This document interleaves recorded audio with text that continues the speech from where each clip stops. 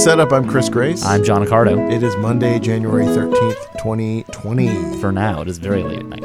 Yeah, it'll be almost the next day very soon. Yes. But it is very much a new year. Happy New Year. I haven't seen you this year. No, and also you pointed out that we were talking in our last episode about sound effects. Right. If you listened to the last episode. Yes. With Casey. That we were talking about sound effects, and apparently they didn't make it through into the recording. It's because I don't know how to use this board. But now I do. Yeah. I can already see on the waveform that that's nice and loud. Oh, okay, cool. It's not even that loud, but it's showing up at least. So can you play the applause sound that we... well, let's see. Well, here's my co-host, John Accardo. Good to be here. That's the stuttering effect of the applause that we were talking about. Right. Last time. And, Bow. I've seen the show Magic Goes Wrong twice, and you haven't. So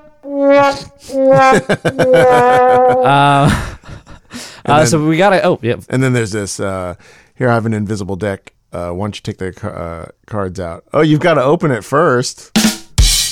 There you go. That should be the womp. Yeah. I can't. Who did I recently? Oh, I was randomly pointed to this thing that said like tips for card magicians by Jason, and before I clicked on it, I was like, I bet this is Jason Ladanye.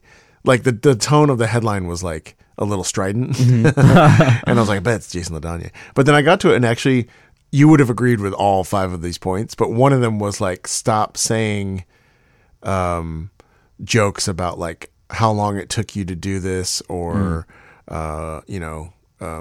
about not getting applause and that kind of stuff, right? But specifically about like those jokes along the lines of like, and that's what I call not going to prom, right, or whatever it is, right. And then another thing he actually did mention, which I thought was interesting, is to stop using jargon in well, there's no crimps in this, or... Oh, sure. I've heard that before in Maximum Entertainment by Ken Weber. I guess has a sequel now, which I've not read. Yes. Have you read that?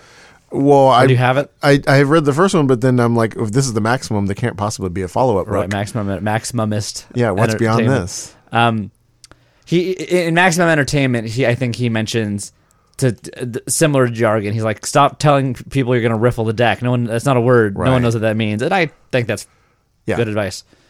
There are these like weird, enormous blind spots we have in Magic. I thought you say like in your vision. Right. They're these weird. They're called. Have you noticed that your left arm it feels weird and numb? Does that ever happen to you? I smell toast. Right. Are you making toast right now?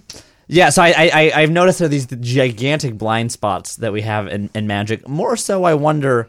I mean, gosh, this is just the thesis of this whole podcast, but I wonder if that's is there something that could somebody write like 5 things to stop doing in stand-up comedy and have something that's like, oh yeah, I guess we do that too much, Maybe. Is there anything that like I don't know that anybody. I think the weird thing is that the things like that on a list of, hey, magicians, please stop doing this. The weird thing is that you still see those things when you go to the Magic Castle, right? Like I don't hate it. If somebody says, I try not to say riffle, and I guess there are probably other jargony terms I could cut out that I haven't noticed that at all. I'm sure you could call me out on, but I don't like if somebody does it says the word riffle at the castle. I'm not gonna faint. I'm not gonna lose it. Yeah. I think that is better to get rid of those things. But I wonder like who is going to bat. Who is like really ready to go to the mat to defend like the use of the word riffle or jargon like that? It's also possible. Oh yeah. You know what I mean? Who's really like, I gotta say this? You got like as opposed to just picking it up. As opposed to everybody being like, oh yeah, I guess that's. People might think that who cares? That doesn't matter, right. Which is valid. I don't know if I agree with it or not. But who's like, no, that's bullshit. You got to riffle. Unless you're. Of course, you can always break a rule when you understand why you're breaking the rule, and that's its own exception. Well, it might also be a thing of like not only maybe do only magicians understand those terms, but maybe also only magicians care if they hear them. Like maybe a regular audience member is like not particularly confused by riffle and doesn't even know that it's a term. They're just like, well, that makes sense. He's kind of riffling it or whatever. It's but also like in comic. Could you write a list of 5 things to stop doing? That's in what improv that won't have people legitimately like going like that won't have a group of people going to the mat to be like, no, that's a bullshit rule. See, the thing is, I think that you could make a list of 5 things not to do in improv or in stand-up, but it's very unlikely that you would go to see like the top show at an improv theater and see people doing those things.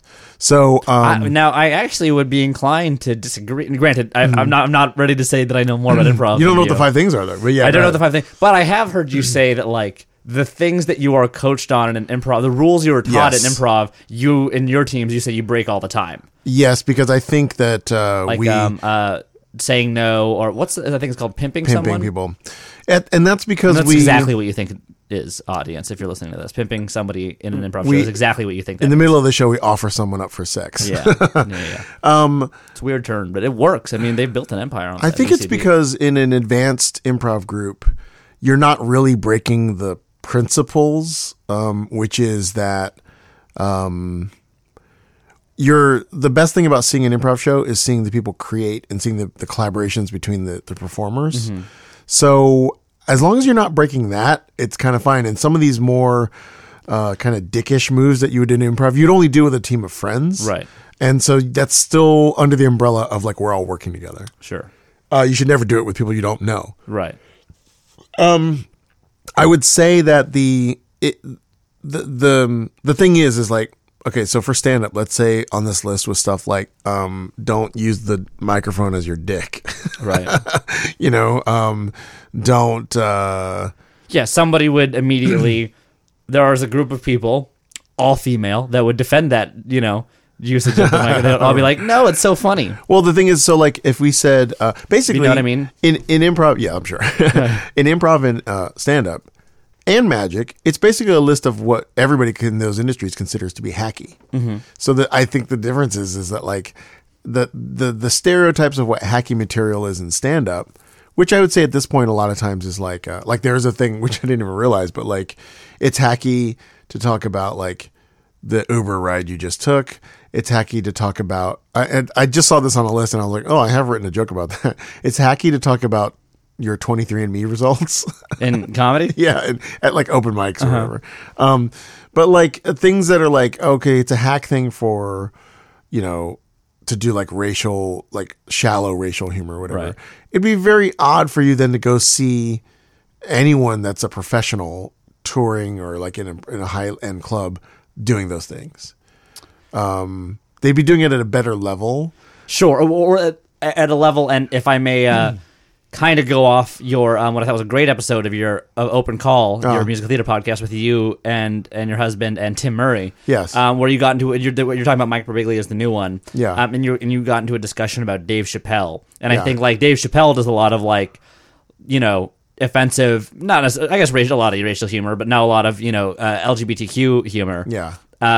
And yeah, I hate a lot of it, but like what Tim's point was, and I think he put it very eloquently. He's like, yeah, I hate a lot of what he's saying, but it's just he's still so undeniably like an incredible comedian the way he sets up a joke. So that is that kind of what you're suggesting, that like if you were to see someone like Dave Chappelle, if one of the 5 rules is don't do bad jokes about LGBTQ people, like you're seeing someone that is a higher quality comedian, and now you can debate whether or not that's appropriate or good, or if there's a place for that, et cetera, et cetera.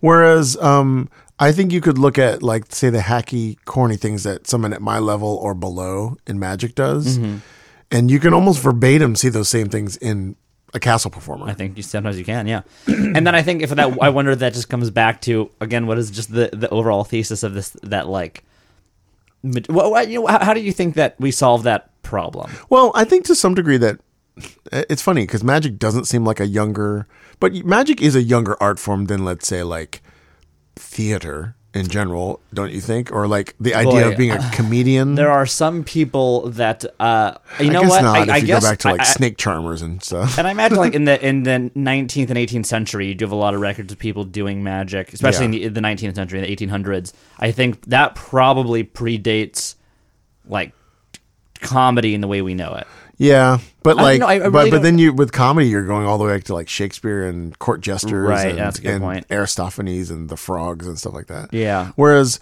I just feel, I don't know. There are people like Jim Steinmeier and Mike Caveney that would be much. I mean, those guys are really old. Is that what you're saying? Yeah, they were around back then. Am I right? Hit me with a symbol. Yeah. Oh, that's fun. Like, I almost feel that I still think magic is kind of figuring out what it is, weirdly. Or either that or it's changing every 10 years.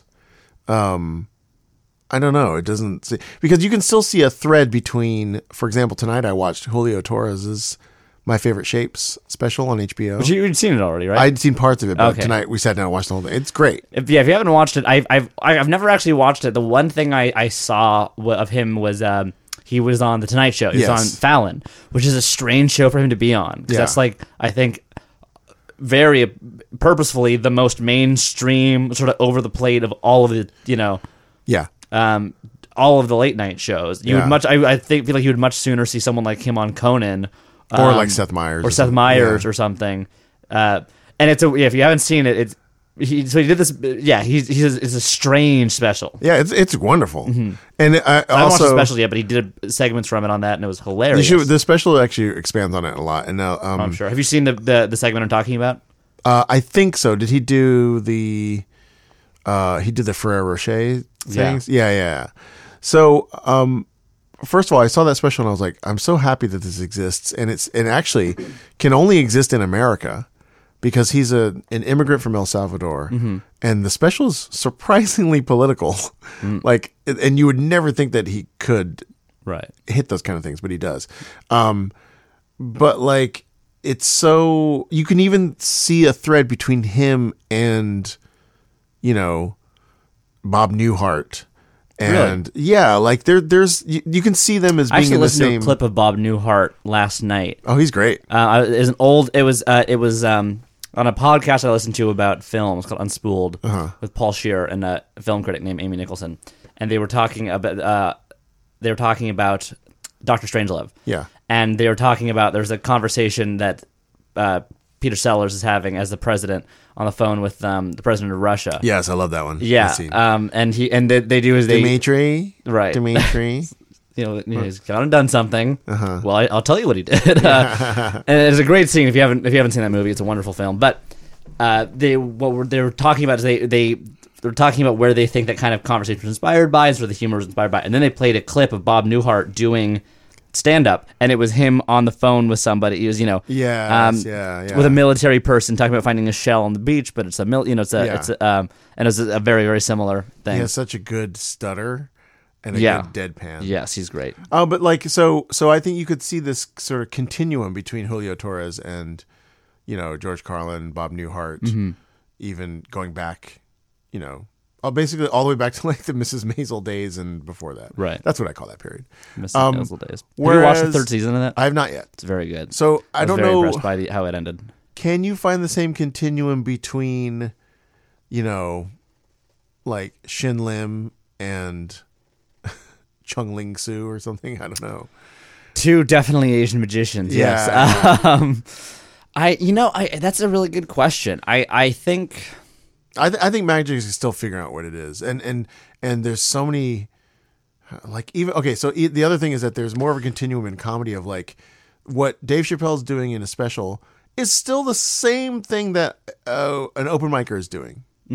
Right? And if they do it in a corporate setting, or if they do it at a wedding, or if they do it like, it's still in the same ballpark. Right. But like comparing, like, honestly, even comparing Shin Lim on AGT and Shin Lim on a daytime morning show is already two different mediums. Right. Like two very different skill sets. Yes. And then to try to compare, David Williamson with David Copperfield, it's just like you're saying these are in the same field, and it's kind of like, are they really in the same field? Yeah, the analogy I've been using over the last year or so, and I don't know if this I don't know. Well, tell me what you think. Is that with magic, all of these mediums are just different.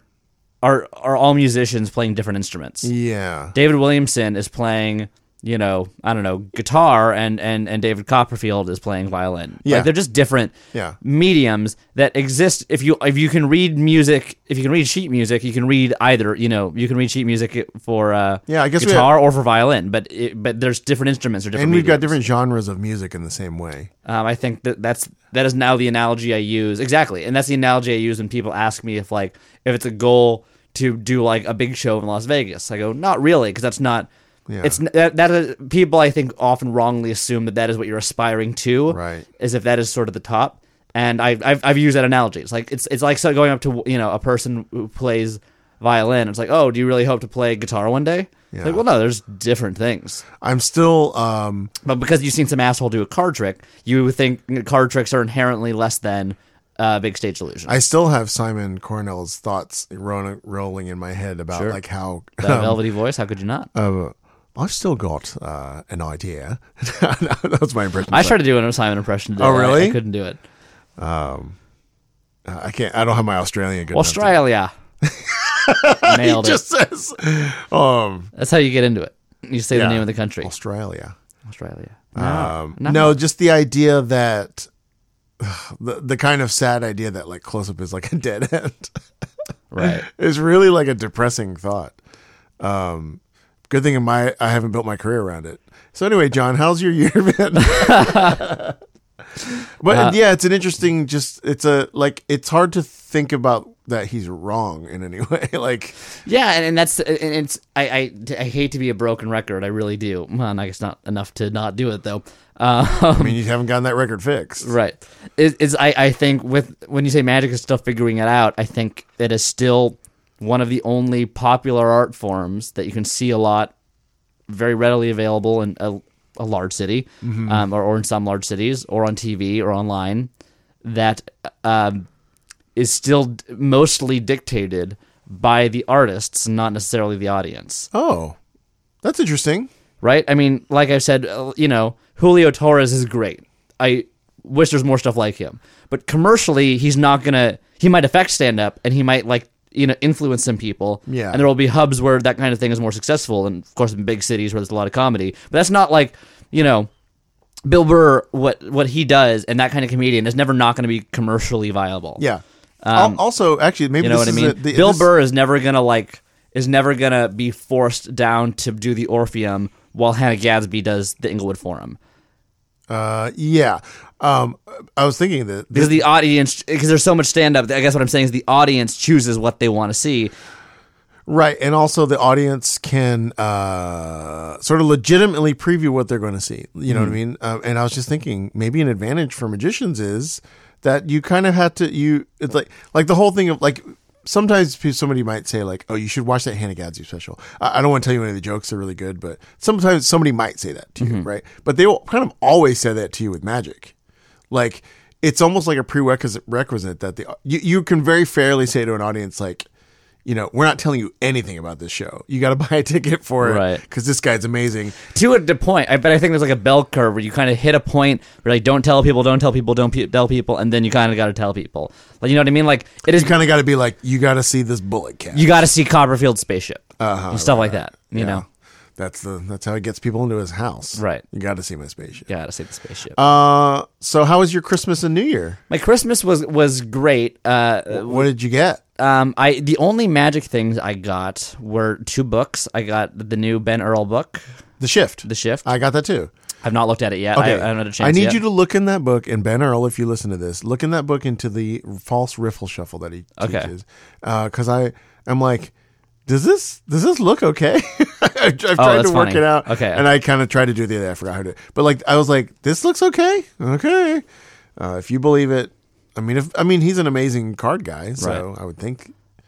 It's also one of those things where sometimes when I read books about cards, I'm like, am I interpreting this correctly? Because Right. this part seems weird. Oh, sure. That is a case where I'm like, I kind of wish I had a video for this. So I haven't sat down and given that the time I'd like to yet. Another book I got was A New Angle by Ryan Plunkett and Michael Feldman. Yes, I have that Which I'm very excited to look at. That book is too hard for me. Oh, really? It's all about. It's just like it's For anyone that doesn't know, it's a book all about the stripper deck. Yes, and Ryan Plunkett will be in Columbus, Ohio this weekend when I'm at Magifest. Oh, that's right. So we got to talk about that. And then, so my Christmas was good. I was very, very busy. I had a lot of shows. Excellent. And and then on the 26th, I got very sick. Ooh. Which turned after several days of it not getting better and realizing it was much worse than just a kind of strong cold. Ooh. I found out I had tonsillitis. Oh no. So antibiotic and an ibuprofen, and like a medical grade like a prescription grade ibuprofen, and a steroid injection later. I was on the mend.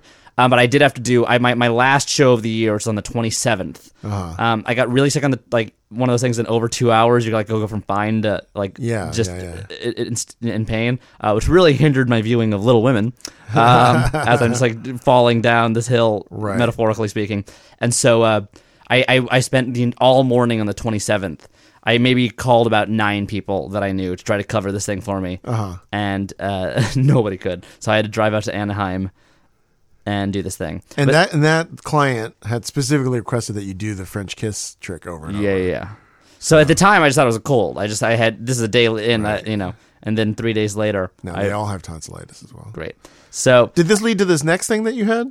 No, unrelated. Okay. So then I got bad, and then I took this medicine, and then I was healthy for all of 3 days before I had to get my wisdom teeth taken out, which kind of knocked me out. Okay, for about so it 4 wasn't like the tonsillitis. They were like, ooh. No, that was just that had been planned because I'm about to lose my parents' health insurance on this Thursday. I go. And are you over that? The wisdom teeth? About 90%. I have to go in for a checkup this week, and I can't eat. I'm still afraid to use a straw. You're not allowed to use a straw. Yes. And I don't know exactly how. They didn't say after 3 days or 4 days. I feel all on better. You've prevented the sockets from going dry. Right. So I feel all better. I'm not allowed to eat any foods with seeds, which I don't know how long. That's I guess for a couple weeks. So now I'm back. Yeah.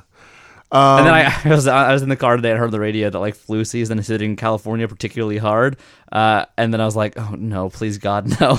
I just got back from London and I had a little bit of sniffle when I got home. But now I'm going to Pittsburgh and Columbus. You want to talk Magifest first, or you want to talk Magic Goes Wrong? That's a great question. Why don't we just quickly go over the schedule for Magifest? Yeah, let's go over the schedule. So you're going to be leaving tomorrow morning. You're meeting your friend Justin Zell, friend of the podcast, in Pittsburgh. I'm teaching an improv workshop in Pittsburgh tomorrow night. Cool. And then Wednesday we are driving to Columbus, which I don't think is a long drive. Right. I think we looked it up on the podcast once. It's 4 hours or something. 4 hours? Oh, okay. I think that's what you said last time, and I was like, that's too long. We might have already had this conversation. Yeah, I think you two should definitely do an episode from Columbus. Yeah. Well, and I would love to. We might even do a little day one, here's what Chris bought. That'd be a fun game for the audience for our listeners to try to guess the amount you'll end up spending. Oh God, I don't think that's it. So I have committed to my husband Eric that in 2020, that if I'm going to spend money over $100 on anything, I'm going to consult with him before I do that. Oh, okay. But I have an exemption for this weekend. Nice. This is your hall pass. This is what I spent my hall pass on. I just fuck a bunch of dudes or buy things over $100. Right. It looks like it's 3 hours. Okay. Because Pittsburgh is pretty west Pennsylvania. Right. So I still come from a California mentality of state, a different state, long drive. Yeah. Okay, so here's the schedule. Starts on Thursday this week. Of course, probably the most important event of the whole convention to me, grand opening of the Dealers Hall. Yeah. And then Peter Clifford, one-man show. Don't know who that is. He's from the UK. 8 o'clock, Avner the Eccentric, one-man show. Oh, that'll be fantastic. 10 I'm o'clock. so excited that he's... Oh, man, that's so cool. 10 o'clock, Ryan Plunkett. If any of you are going to Magifest and you don't know who Avner is or don't really care because you kind of don't know, know he's not a magician, fuck you. Go see Avner. Weird emphasis there. Go see. It's good. And also, please come say hi to me if you see me. Ryan Plunkett at 10 p.m. Okay. And I saw him at show. What's he doing? One-man show and lecture. I saw him at Chicago Magic Lounge. He's great. Cool. 11 p.m. Carl Hein. Cool. Bar Magic. Friday, 10 a.m. A lot of stuff on that Thursday. Yeah. Friday, 10 a.m. Chris Capehart Children's Show. This is supposed to be a fun thing. Chris Capehart, who does rings, he does a show just for kids in the audience, and all the magicians stand in the back and just watch. Oh, that's cool. How good he is at doing this. I will say that I think there's probably lots of value in watching a good kids performer perform for kids. I never got around to seeing that I Hate Kids children's show in Edinburgh. Oh, I Hate Children children's show. Yeah. And I believe that guy also had a second show that was just a magic show. Oh, cool. I didn't see either of them. Then we have Margaret Steele with her research on Adelaide Herman. Cool.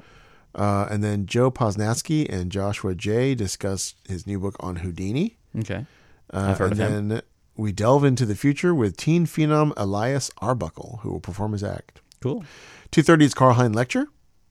4 o'clock is Wolfgang Moser lecture, who's from Austria. 5:30 is a David Stone lecture. Nice. Cool. Is David Stone performing at all? I don't know. He's not so far. So it's 8 o'clock is Morgan and West. Cool. 9 o'clock is Ben Hart. You should talk to Morgan and West because they saw my Edinburgh show, and if you tell and they both tweeted about it. And like maybe I've crossed paths with them a lot in the Fringe, but I don't think they actually know who I am. If you told them that, not that I think, if I like produce and direct, if you said I directed a show, this guy's show, you saw it and you told him you liked it, because I want to have a relationship with them. They're cool. I feel like West will be like, aren't you the guy that like kind of had a crush on me 5 years ago and like stalked me on Twitter? And then I think that might be his first recollection of it. And then you're like, and you got less attractive over time. And no, he looks very healthy now. 11 o'clock, Danny DRT's show. 11 at night. Yes. Some late shit at this convention. That's fucking Spain, man. Right. That's how they do it, man. We eat dinner at 9:30 p.m. We take a nap at 11. And then we start the show at 4 a.m. Yeah. We don't have jobs. Saturday, Morgan and West lecture. Ol Medini interview and show. Do you know him? He's from Ecuador. Oh, were those 2 words you said or 1 word? Ol Medini is all 1 word. Okay, no, I have no idea who that he's is. From Ecuador. Oh, he continued to perform magic even though he lost his vision. Ooh. Oh. That felt inappropriate. Oh. 2:30, Abner the Eccentric lecture. Cool. I have seen that lecture. Okay. Or I've seen him give a lecture. Yeah. He does an hour long. He did an hour long lecture.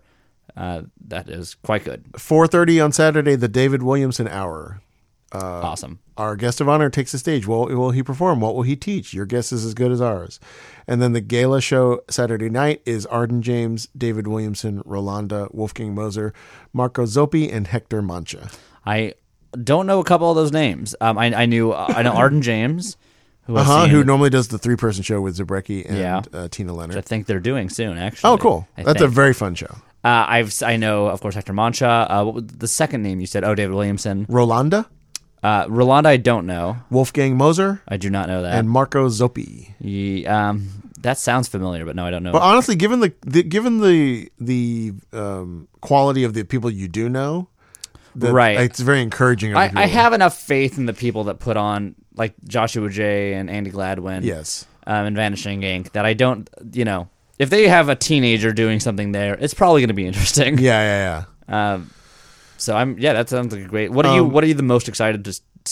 Well, I have signed up for a smaller Danny DOT's class on the Sunday. Cool. That's only like 20 people. Cool. So I'm excited about that. How much did that cost? That's an extra $100. Okay. And then I'm missing because my flight. I didn't realize my flight was scheduled this way.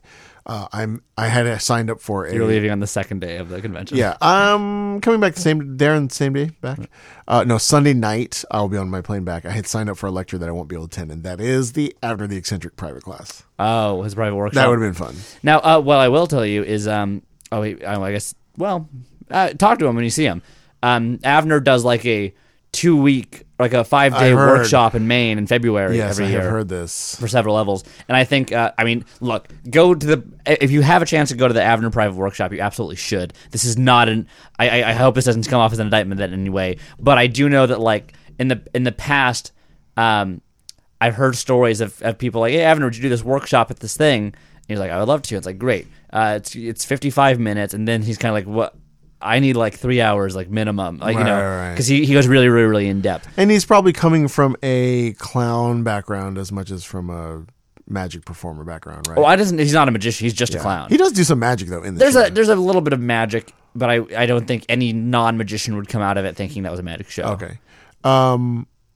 You should go do the 5-day clown intensive. Shoot and Simon did it last year, and they loved it. And then I'll go do the thing that I just saw, which was like for 5 days you live in Danny Diotres' house. Did you see that? No, is that a real thing? Yeah, they sold it to like 12 people or something. And by the time I clicked on it, it was already sold out. Wow. But you basically go to Madrid or wherever he lives and you stay in his house and you just like learn magic from him. Wow. Which I think would be incredible. Yeah. The other one is that there's I just want to go to Madrid. Yeah, the Vanishing Ink people do the event of the retreat. The retreat or something, and they already sold that one out for this year too, which is in South Africa. Oh, cool. I thought it was in Costa Rica. Last year was Costa Rica, this year South Africa. South Africa. Yeah. No. Can't. Sorry. So in London, if you want to listen to my other podcast, Open Call, you can hear me talk about the other shows we saw, which I will say the standout was Noises Off. Right. That was the best thing I saw in general in London. And then through, I don't know if I explained it, but through like kind of a ticket mishap. Right. That's the worst is trying to keep someone. You told me the story off mic. Yeah. So my husband, it's just like I felt for Eric. I'm like, yeah, that's a tough situation to be in to try to. My husband bought me a ticket to Magic Goes Wrong while I was in London, and it was during when he was performing the show that he was doing. Right. So, but it was my Christmas gift, and I was like, oh, we should get tickets to Magic Goes Wrong since it's there, and he was trying to like dissuade me from buying the ticket without telling me that he bought me the ticket. So he was saying stuff like, I don't think it's selling that well. You know, I saw it on the TKTS board or whatever, and then I would go do my research and be like, no, it's almost sold out. Like, we have to buy a ticket soon if we want to. So I ended up buying. I also wanted him to see it, so I bought 2 tickets for us to go see it, and then my Christmas gift was a ticket on the very next night. So for anybody that doesn't know, which is probably a fair amount of people, it's not getting a lot of play out here. There's a comedy troupe called Mischief Theater. Play That Goes Wrong has toured the U.S. though. Yeah, Play That Goes Wrong has come through the U.S. And it is still running off Broadway. It closed on Broadway and went off Broadway. And I think it'll run for a while. I think it's a very, very good show. Yeah, I've seen it several times. I think it's a lot of fun. fun. And I have seen it.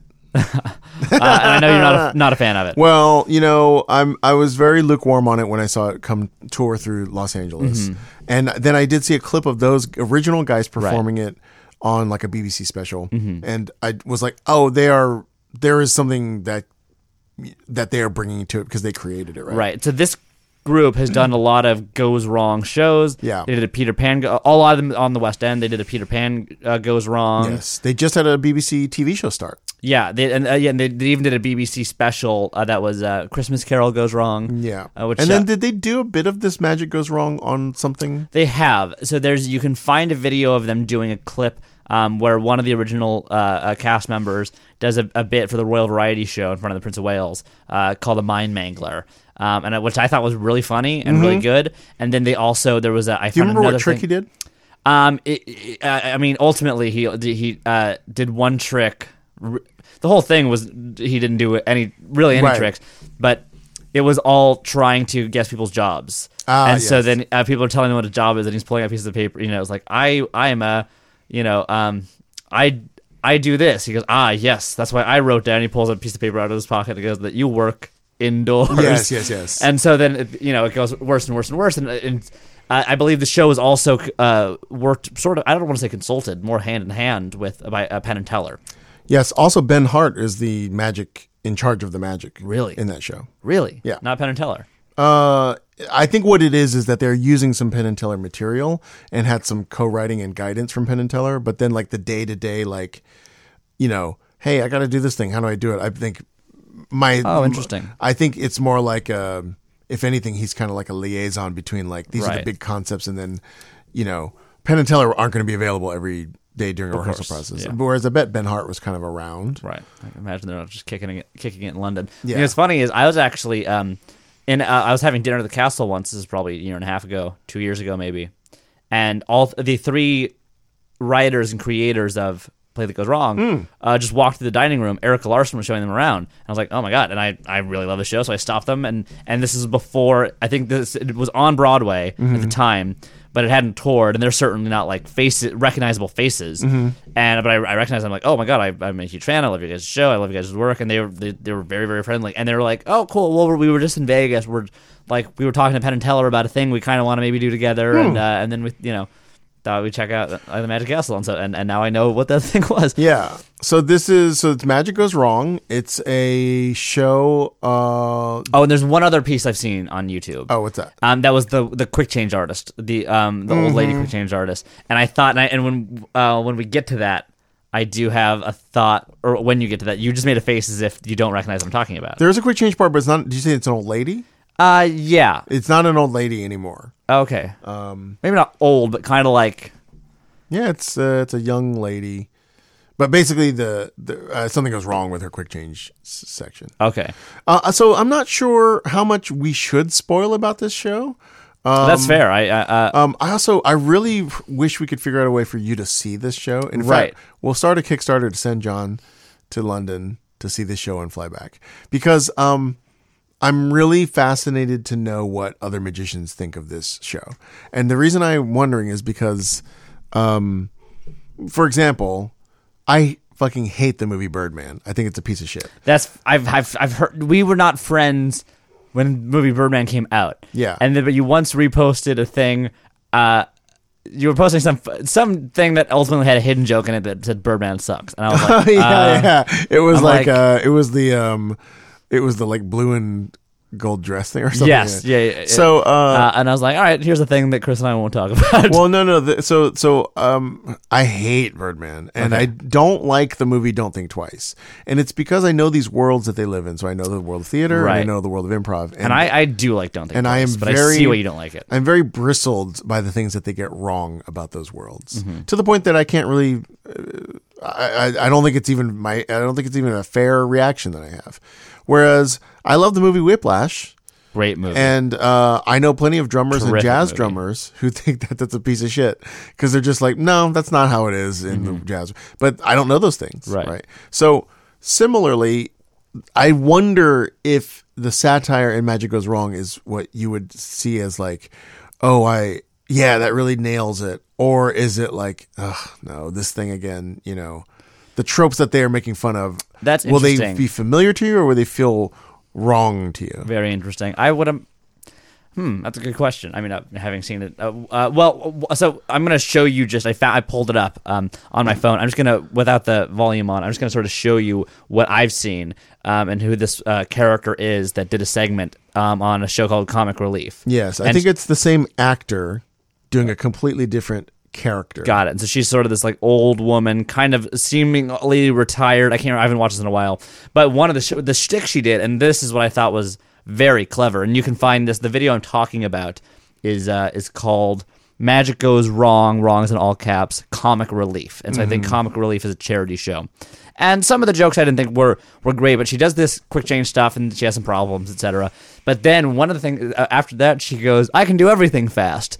And then she does like 4 other things, like painting a picture and doing this, where and one of them was she has she's given a pair of shears, and there's like a bush, and they cover it with a sheet really quick, and then a bunch of leaves fly out, and then it's like trimmed into this nice thing. And I'll be honest, I don't know that I've seen someone make that joke before in a quick change act. Like, I can do all these things fast, all these things, and I was like, fuck, that is a take.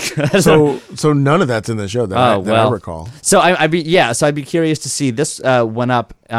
This was published on April of 2019. I'd be curious to see when. This was for Comic Relief Red Nose Day. So okay. Well, I'm. Yeah. So tell me about the show in a way that. Yeah. Tell me as much as you think. The framework of the show is that it's the son of a dead magician. Wanting to do like a telethon type charity fundraiser, and it's being broadcast on TV, and it's basically like, everybody's kind of bad, and the magic keeps fucking up, and they're asking for donations, and it's not working out. That's the sort of framework of the show. The dead dad is Johnny Thompson. It's like a photo of Johnny Thompson. Really? Yeah.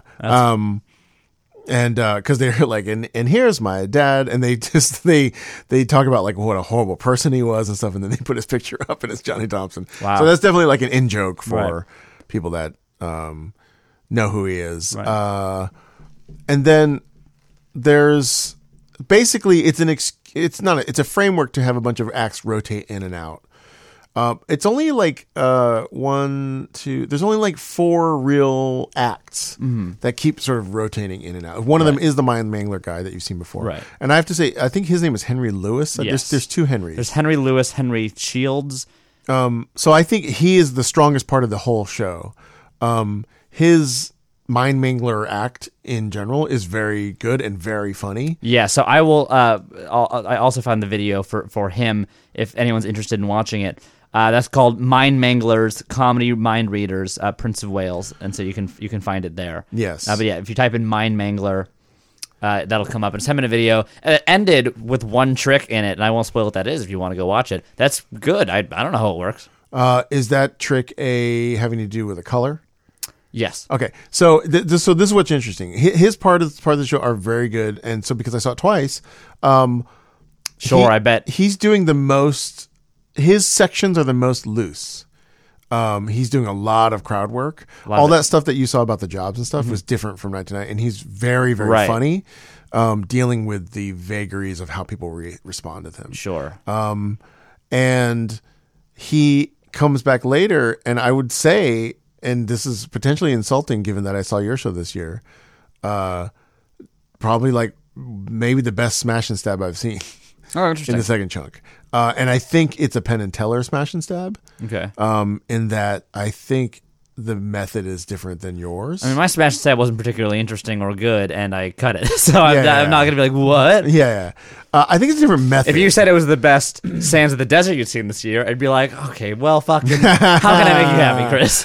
But like it has to be a different method because of his interactions with the audience, because it's very driven by the audience. I'll just say that I know that it's a different method because I saw it twice in a row. What do you mean it knows a different method? Because than what I was doing? Yes, for sure. And also I was sort of like, well, Penn and Teller, I was using a marked base. Well, you were using the fact that you're just okay with things being smashed through your hands. Right. And you're just like... So I messed up once and there's already a hole there. And so what I do is I position my hand over the cup in a way that if it does happen, it'll go through the same hole. But yeah, I was using a marked base. Which was 4 coasters that all had screws in them that had one line going across the screw, and the screws were going vertically in one coaster while they were going horizontally in the other 3. So now I don't endorse that method. Especially under stage lights. Yeah, especially under red lights. So I don't know what their method is. I regret putting it in the show. And, I am going to theorize that it's a different method because... So what is... can you explain what the effect is? It's pretty much a smash and stab with a rotating table that he kind of spins. There's a funny way they get into it, but basically the magician doesn't end up knowing where the right bag is, and then he enlists the help of the audience to hopefully smash the right one, and he gets it right.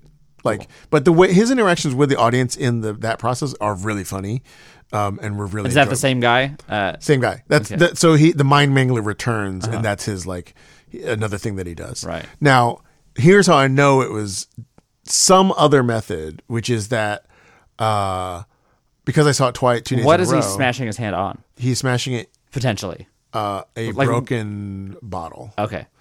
And let's put it this way. The second night, I kept very close track of which bag had the broken bottle in it, and he smashed his hand into that bag. So the method has to be different. Right. And also my knowing what we've discussed about Penn and Teller, very unlikely that they would endorse a method that has any real danger to it. Yes. So that's all. Anyway, those parts were great. I thought it was really great. I will say, in general, the show is too long, and I think they know it because Is there an intermission? There's an intermission. There's an interval. We can get ice cream, and you can buy your program just like everyone in the UK does. Right. But some of those programs are legit, though. They're nice programs. Yeah, they're very nice. The first night, the show was 2.5 hours long. Oh, wow. That is too long. Wow, that's too long, yeah. And I think they knew it because from the first night, I saw it on a Thursday, I saw it on Friday, and they cut some stuff. Wow. How long? Wow, that's fascinating. Do you know what the process of putting on a show in the West End is like? You know, the way you would... with most Broadway shows, not all, I guess Spider-Man being the only example that I know of off the top of my head, but most shows run the show in a Chicago or LA or Atlanta or something. Yeah, I don't know. And then preview it for a while. Or maybe West End they'll tour what show just did this recently? The Noises Off, I think, came from a different theater. So I wonder, to what extent, and how long has it been running? Well, so that's a little unfair for me to be saying critical things because it's still in previews. Oh, or might have just opened. Oh, okay, gotcha. You know what? Okay, I don't think you can be as critical as you want. But I think at the very least, I'm less shocked that a show is cutting stuff and it's too long and etc. Yes. So, for example, it's not like they opened a month ago. In Play That Goes Wrong, the guy that played the kind of there was an actor that was kind of very naive, but very satisfied with getting audience approval. Yes. He'd come in and be like, oh, right. You like this thing? That is what I do like about The Play That Goes Wrong. All about The Play That Goes Wrong is I buy into every character in that show. The play within sort of the undertones of the murder mystery you're watching, and these actors who are trying to react to the fact that they're in this bad play and that this stuff keeps happening. Every actor kind of has their own. Each character has their own way of why they're messing up or how they're reacting to this. Yeah. I will just say, have you ever seen a live version of Noises Off? In London when I was 7. Because that is one of the greatest plays of all time, I have to say. Oh, I know. I agree with you. But I think that they all have their own sort of ways that I kind of buy into. And so, so that guy is playing a character called the Blade. Okay. Who is obviously a Chris Angel type. Right. And so he has a couple go rounds as well, and his parts are pretty good. So it's it's very fun. It's like I said, so the Blade first night did a thing where he came out into the audience and stuck a long needle through his arm and had an audience member oh, this is real, and then had them pull it out of the arm.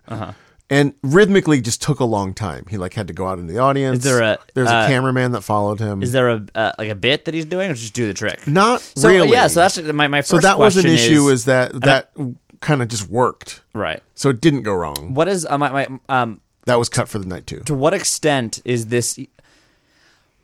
How much actual magic are you seeing in this show? So quite a bit, I must say. Every time, does it feel like a magic show? That's what I would love to know what your opinion of it is, because I think it does. I think there's a fair amount of stage illusions. Those are also a little repetitive because they're kind of all of the I go behind a curtain, I disappear and show up somewhere else variety. And they are also all sort of debunked in a Penn and Teller-ish way. Okay. There is a reveal.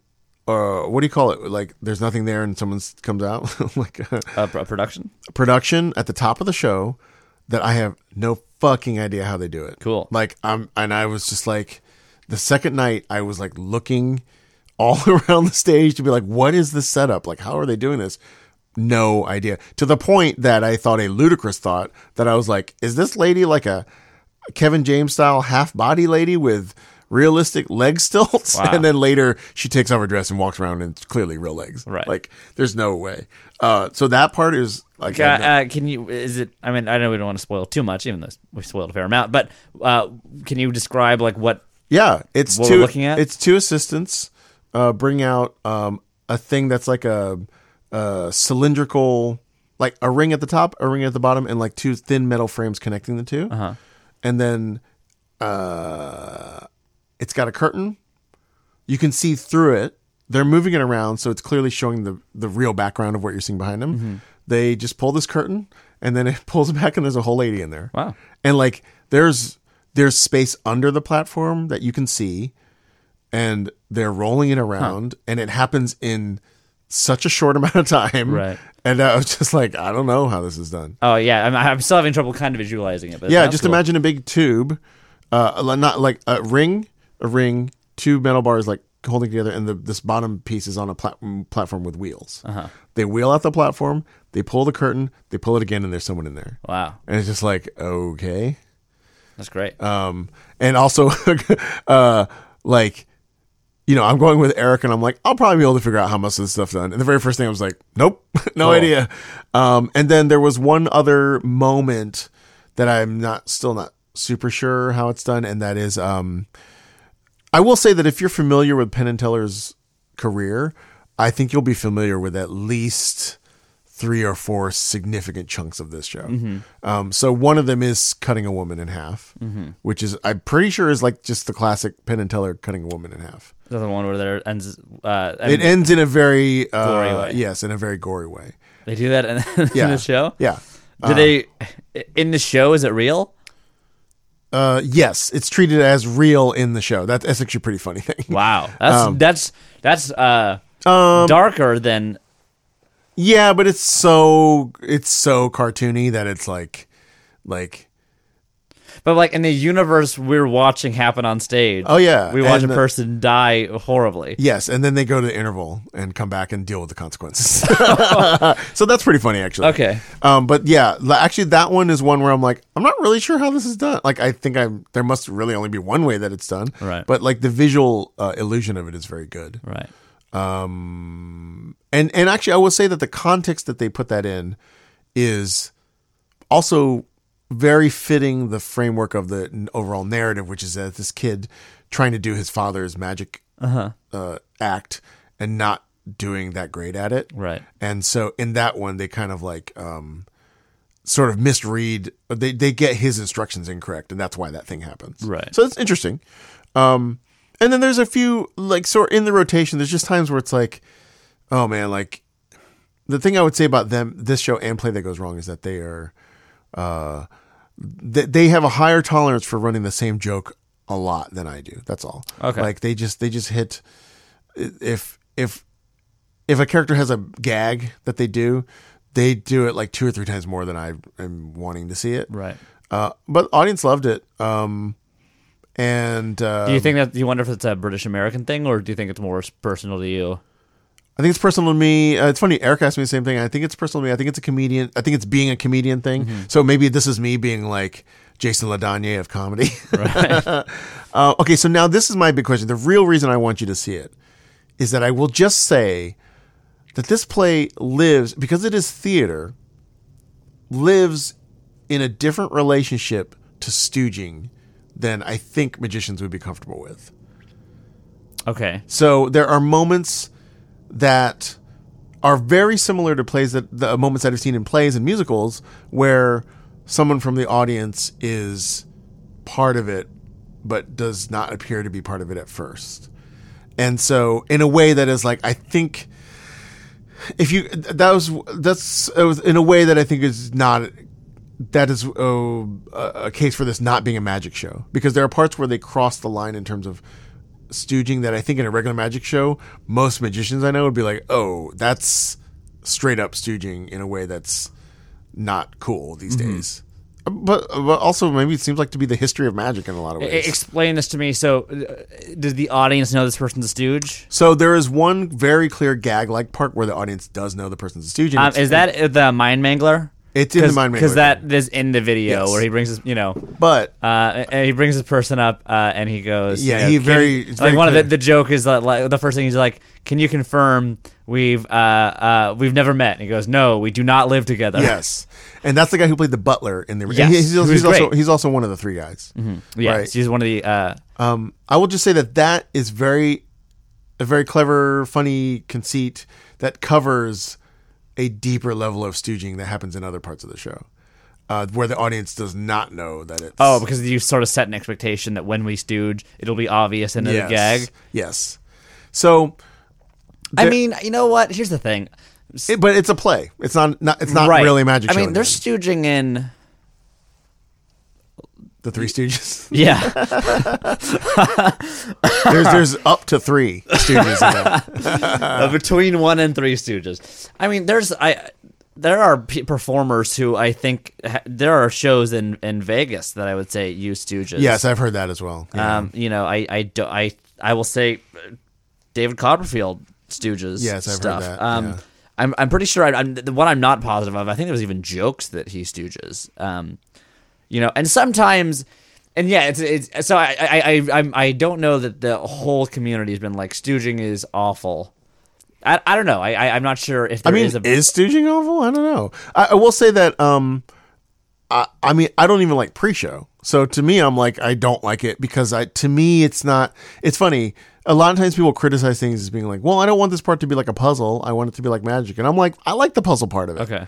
And I feel like pre-show and stooging kind of fucks up the puzzle part of it because we definitely talked about this before. That's why I hate Usual Suspects, because you cannot possibly backwards engineer the solution to Usual Suspects. Right. And I feel that way about pre-show. There's at least one moment in the show that I at one point I was like, that's pre-show, and then it wasn't. It was straight up stooged. So and magic goes wrong. Yeah. So that makes me less It's not like excited. same person the next night. The same moment happens again the next night. And by the way, I don't feel bad for learning that because I fucking bought 2 tickets. Right. You know, like it's not like I Snuck in. Yeah. You poked your head under the tent. Whereas I feel like even a magician that was doing pre-show, if I saw them 2 nights in a row, I might still be amazed 2 nights in a row that they got the right cocktail that the person wanted and it was in the drink or whatever. Right. So it does make me recontextualize it more as like, this is a play. And so I think by the boundaries of what a play is, I think that's perfectly fair. But I'd be curious to know what you guys think of it. Yeah, that's fascinating. And I know I've asked you this question in 3 different forms throughout this episode. What did it feel like when you're sitting there, when you're leaving? Did it feel like you left a play, or did it feel like you left a magic show? I think it feels like you leave a play by the end of it because there's a narrative. They wrap up the narrative of it in a way that I actually think hints at the plot resolves in a way that's kind of like, it's funny. I would say a layman might just be like, well, they prearranged that, blah, blah, blah. Obviously that part, when people like see Fool Us YouTube videos and they're like, well, the person in the audience, they'll be like, the person in the audience knew what number to put into the calculator so that the number result, and not realizing that it was just like toxic thing or whatever. Right. They think that the audience member had to be, and there's a part of you that wants to be like, no, that audience member really genuinely put in their birthday or whatever and then hit multiply. Right. But in this one, it's like if an audience member leaves going like, well, clearly that guy was in on him. And it is kind of hinted in that direction at the end. In this case, like they are right. Like their layman's interpretations of like how it could have been done. I know you didn't really go around talking to people in the audience after the show.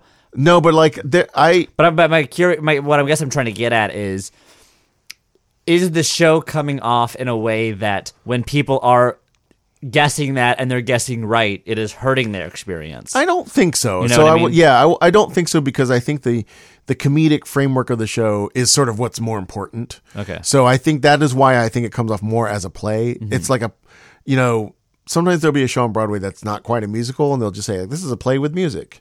It's like a play. What was that show last year? The Choir Boy, maybe? Choir Boy. So this is a play with magic in it.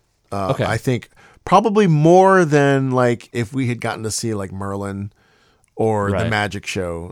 I think Jim Steinmeier worked on both of those, maybe. I believe he did. But I think those probably have more genuinely amazing illusions. And like, did you see that revival of Pippin? No, I didn't. I heard there's a lot of magic in that as well. That is also where my knowledge of that ends. Yeah. So it's funny. I actually liked it more the second night after I saw it because I really appreciated.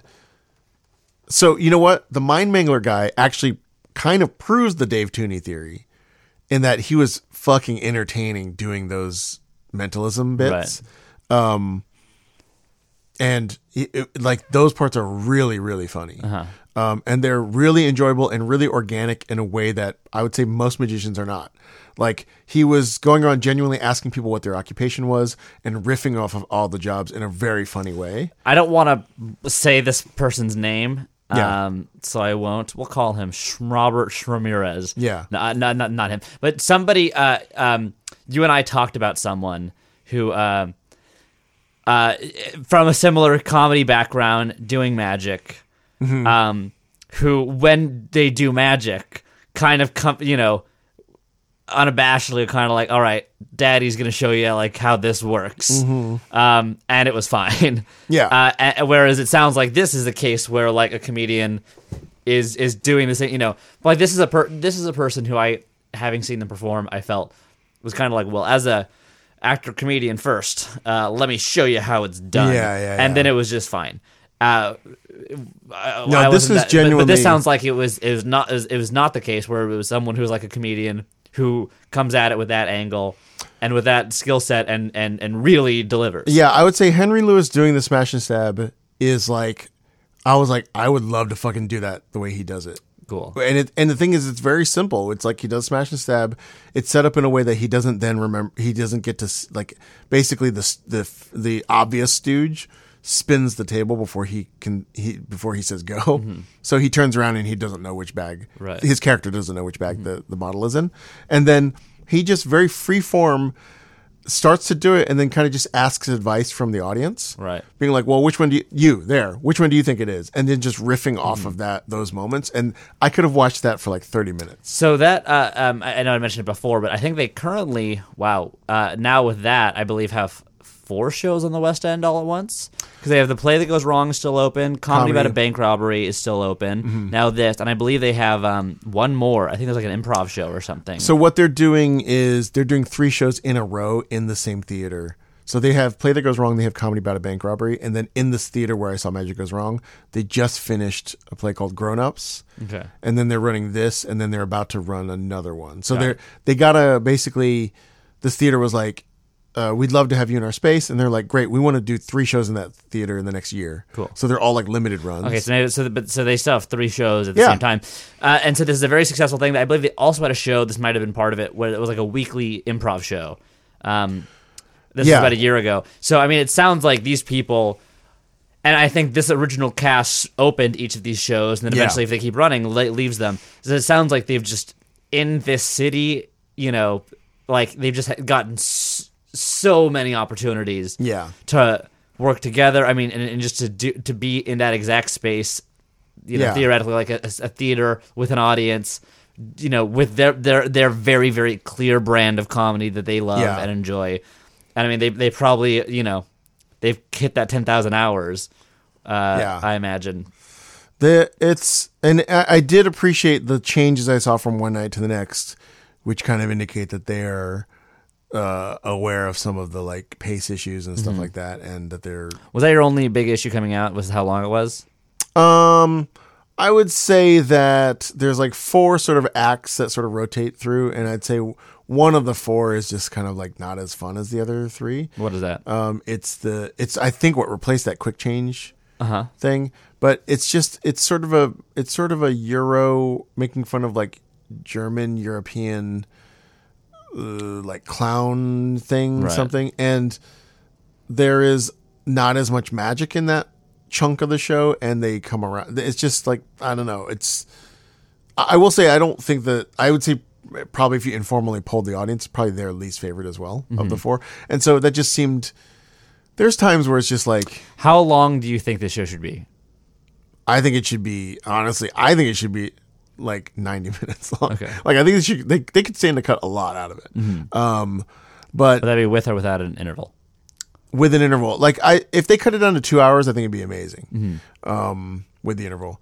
But that's just my taste. I mean, like that's what I'm saying. Like, I mean, I'm always Did it facing feel like this, it dragged for the audience? No, I'm always facing this in comedy things where like, my tastes are never lining up with what like regular people like, So like, if we show I Think You Should Leave to every single person in America or Julio Torres' special, right? 80% of the people in America would be like, what the fuck are you showing me? Like, what is this? Right.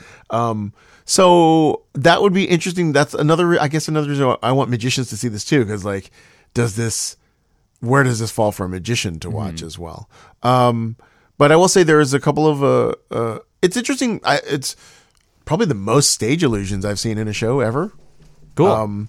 And is that cool? I don't know. Yeah, I mean, cool. it's no, it's not bad. Like it's interesting. And just because I think we get used to seeing a lot of other kinds of magic except stage illusions. It's in the context where it doesn't matter if it's corny or not. Right. And there's some very clever things in the show. Like it's definitely worth seeing. And I think off air, I'm going to tell you about a couple of things that specifically happened, and just let me know what you think of them. Awesome. And you know what? If you see me at Magifest, ask me as well, and I'll tell you. Unless we're near Ben Hart, because then he'll be like, "Don't tell them that." Right. But also, I don't have any inside information. I kind of think it's fair for me as like I don't know anything about their show. Right. It's all things that I'm deducing from the outside with my knowledge and that kind of stuff. Right. So I don't. Like you got a backstage tour. No, not at all. Signed an NDA. You bought your tickets. Yeah. So I will say that it's relatively light on even parlor level Magic, and very, very light on card level Magic. There's like one card thing in it. That's pretty well done. But I think that with the bulk of it being stage illusion and mentalism, that those are probably the sweet spots that you can get comedic performers to do really well at. Right. So I guess what the fun thing about the stage illusion parts is that they're kind of a little Burt Wonderstone-y, the stage illusions. So that's fun. And I think kind of leans into what's fun about it. Lets you do kind of older stage illusions. Right. And they don't have to be 100% perfect. So that's fun. Right. Yeah, definitely worth seeing. Great.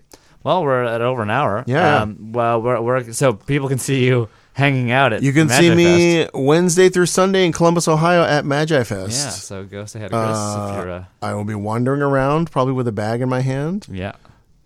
If you see me, tell me something you think I should buy. Actually, my main goal is like between seeing Danny DeOrtiz once and doing his private workshop on Sunday. I'd love to come out of this weekend with a replacement for one of the chunks of my Magic Castle audition. Cool. That would be good. By the way, this weekend I was shooting an indie short, and on a break, decided to try again. It's a short film about Indiana Jones. Yeah. My Danny DeOrtiz totally messed up my modification of his trick. Completely failed. Oh, no. Again. So this trick, which I love and I love doing, has like a 40% fail rate at this point, which is very hard to take. Especially because it is, I mean, there's tricks you have like the mental envelopes where like I remember you sometimes knew ahead of time that like this isn't going to work, right? And sometimes you could fix it. The structure it messed up exactly once, and the same thing happened again later in the show. And you fixed it, and I took an 80% gamble, and I did all the bits that I did beforehand, where I'm like, look, guys. We're in this boat together, and we might be sinking right now. I guess I did that, but that second time, I think I kind of got lucky in what the issue was. So the way that I've structured this Danny DeOrtiz thing, because I kind of redid it so I can just do it with a regular deck. I don't know if it's worked or not till the very last moment, which is really hard. Right. And it didn't work this weekend, so love to find a replacement for that. Right. Anyway, we can. So I will be. Do some updates while I'm there. Cool. They won't be like hour long, but Justin and I will just talk about what we've seen at the convention. I'd love to do an episode when you get back. I'd love to hear all about it. Yeah, and then we'll catch up next week. Cool. I will. And then I have a couple things to plug. Oh yes, what do you have? So I'm going to be at the Magic Castle again coming up soon in February, about a month from today. Actually, I'll be in the Peller with Robert Ramirez. Cool. And I'm really looking forward to it. And we have a bunch of ideas. That are going to be silly and weird and bizarre and fun. I assume you'll be doing the smash and stab that I pitched. Yeah. Oh boy. That'll go over great in the castle. Yeah. And then from April 19th to April 26th, which is 8 days, I'll be at the Chicago Magic Lounge. Oh. So I'll be doing 4 days in their 654 club, the close-up theater, and then 4 days like. Oh, you're doing the close-up theater. Yeah, and then I'm doing 4 days and doing the tables as they're colloquially called. Fun. By so my friend Paige Thompson, I did the close-up gallery with last month. I messaged her today. I'm like, oh, I'm in Chicago. She's like, cool. And I told her the day. She's like, oh, so you're doing the tables with us? I was like, I don't know what that means. I think so. Oh, cool. So I'm really looking forward to that. Maybe I'll fly out and see this. You talked about that once. Like, I was like, yeah, I have stuff to do in Chicago. 'Cause you can do. I could do baby, but why?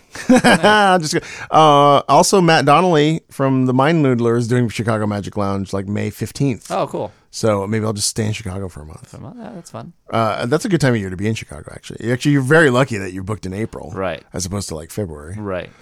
Cool. That's very exciting. Yeah. So and last time I was there, I didn't get to see their close-up lounge. So this will be fun to... Yeah, I'm excited to do it. Yeah, cool. So. Awesome. So book your tickets now. Book your tickets now. For Columbus, Ohio. Fly out there tomorrow. Right. See you tomorrow in Columbus. See you tomorrow in Columbus, and then see you in February in Los Angeles, and then Chicago in April. Cool. Yep, all those places. All right. Goodbye. See ya.